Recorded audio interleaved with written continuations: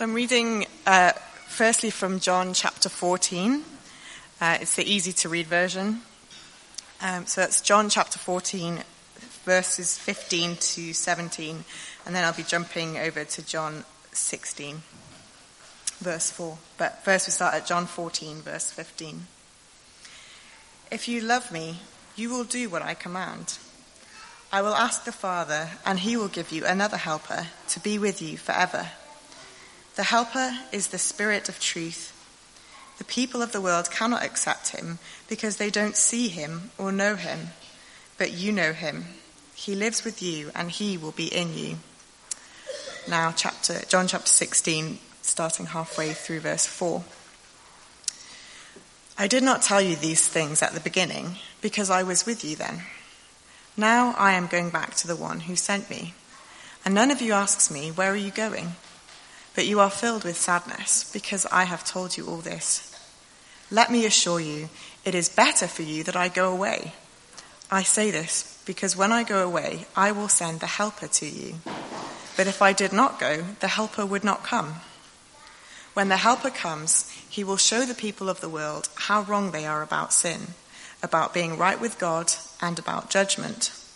He will prove that they are guilty of sin because they don't believe in me.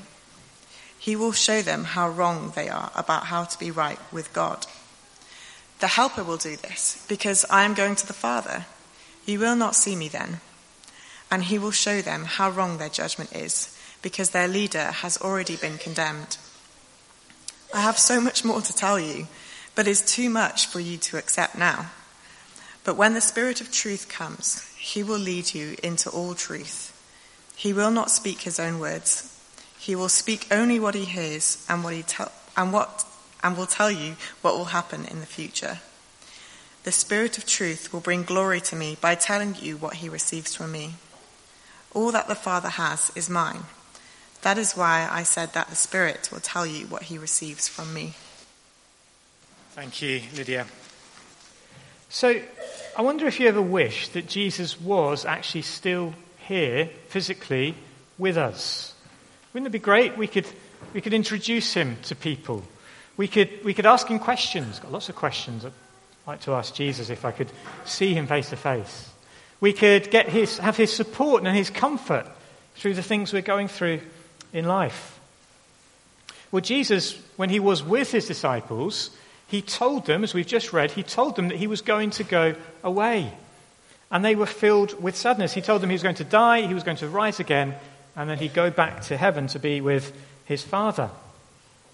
But he promised them that when he went, he would send a helper, the Holy Spirit.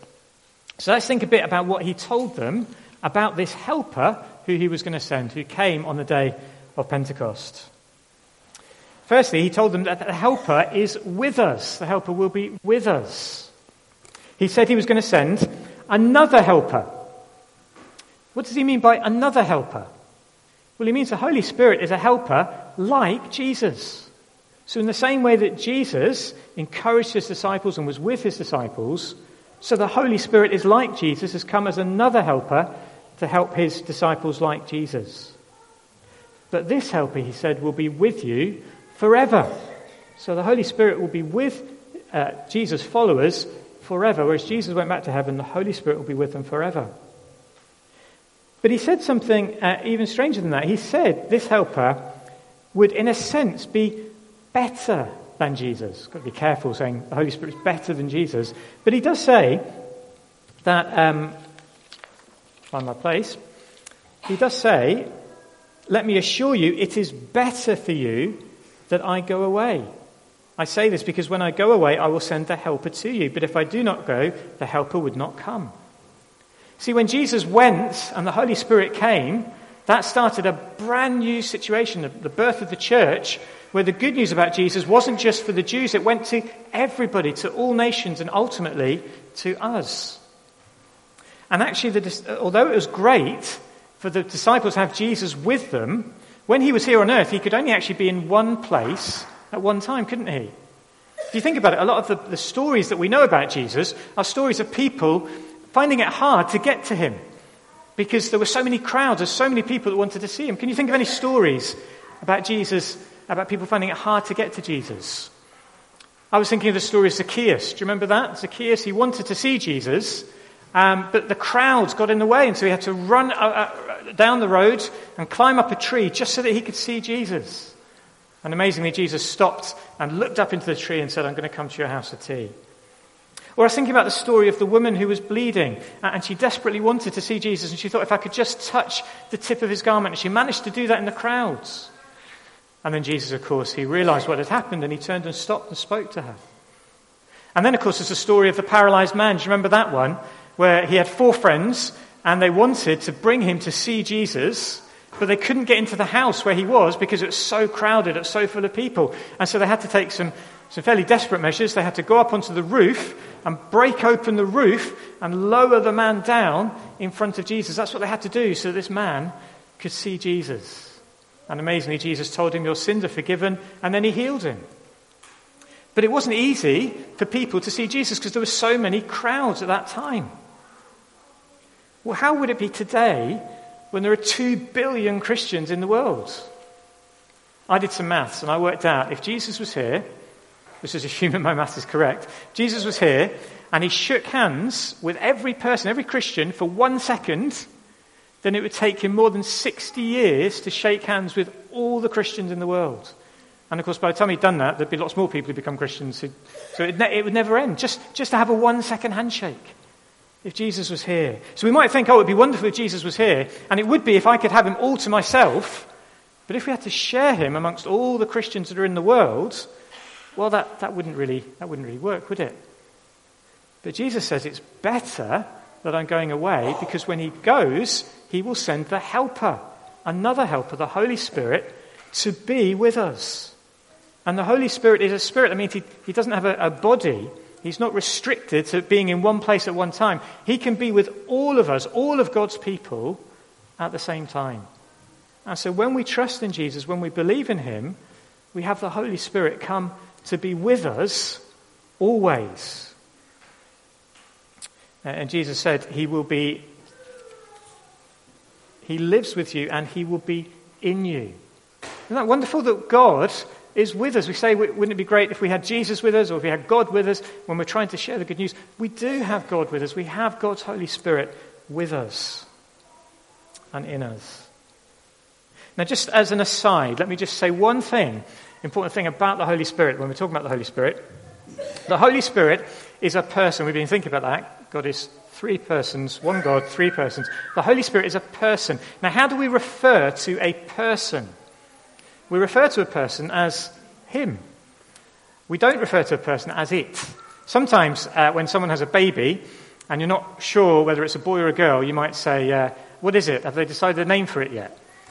Don't let the parents hear you talk about them like that, because it's not really the done thing to refer to a person as an it. It makes it sound like they're a thing. And it's the same with the Holy Spirit. The Holy Spirit is not a thing. The Holy Spirit is God. He's a person. So we should refer to him as he. He's not an it. Anyway, that's an aside. The Holy Spirit, the helper, is with us. Secondly, the helper shows people how wrong they are. One of the reasons we struggle to talk about people like Jesus is that it can feel like it's very hard to persuade people to believe in Jesus, to show people that they've turned against God, they've sinned, and they need to trust and turn to Jesus. But the Holy Spirit is here to help us. Jesus said, when the helper comes, he will show the people of the world how wrong they are about sin, about being right with God, and about judgment. He will prove that they are guilty of sin because they don't believe in me. He will show them how wrong they are about how to be right with God. The helper will do this because I am going to the Father. You will not see me then. And he will show them how wrong their judgment is because their leader has already been condemned. You see, the helper is going to be at work in people's lives to turn them, to show them that they are sinners, and to show them that they need Jesus, to turn them to Jesus, which means we're not on our own when we talk to people about Jesus. It's not up to us to persuade people. We just need to share the good news, and God's Holy Spirit is at work, and he will be persuading people and turning them to Jesus. And we might think, but does God really have the power to do it? Is he really able to show people that they're wrong, and to tell people to turn people to Jesus. Can the Holy Spirit really do that? Well, just have a look around you. Because we have a room here filled with people mostly who are trusting in Jesus. Because the Holy Spirit has worked in our hearts. He has shown us that we are wrong about the world and about sin, and he has shown us that we need Jesus. And this is just a tiny fraction, a tiny part of all the people who the Holy Spirit has been at work in around the world and throughout history, who he has turned to Jesus. So the helper shows people how wrong they are. And maybe the Holy Spirit is helping you this morning to realize you're wrong and you need to turn to Jesus. Well, listen to that. Don't cooperate with that. And turn to Jesus. Don't resist him this morning. Thirdly, Jesus said that the helper will lead his disciples into truth. How can we know the truth about God and about Jesus? Jesus said, I have so much more to tell you, but it's too much for you to accept now. But when the Spirit of truth comes, he will lead you into all truth. He will not speak his own words. He will speak only what he hears and will tell you what will happen in the future. The Spirit of truth will bring glory to me by telling you what he receives from me. All that the Father has is mine. That's why I said that the Spirit will tell you what he receives from me. Now, Jesus is primarily talking about the first disciples here. He's saying that the Holy Spirit will remind them of all of his teaching and will teach them everything that he wasn't able to teach them at the time.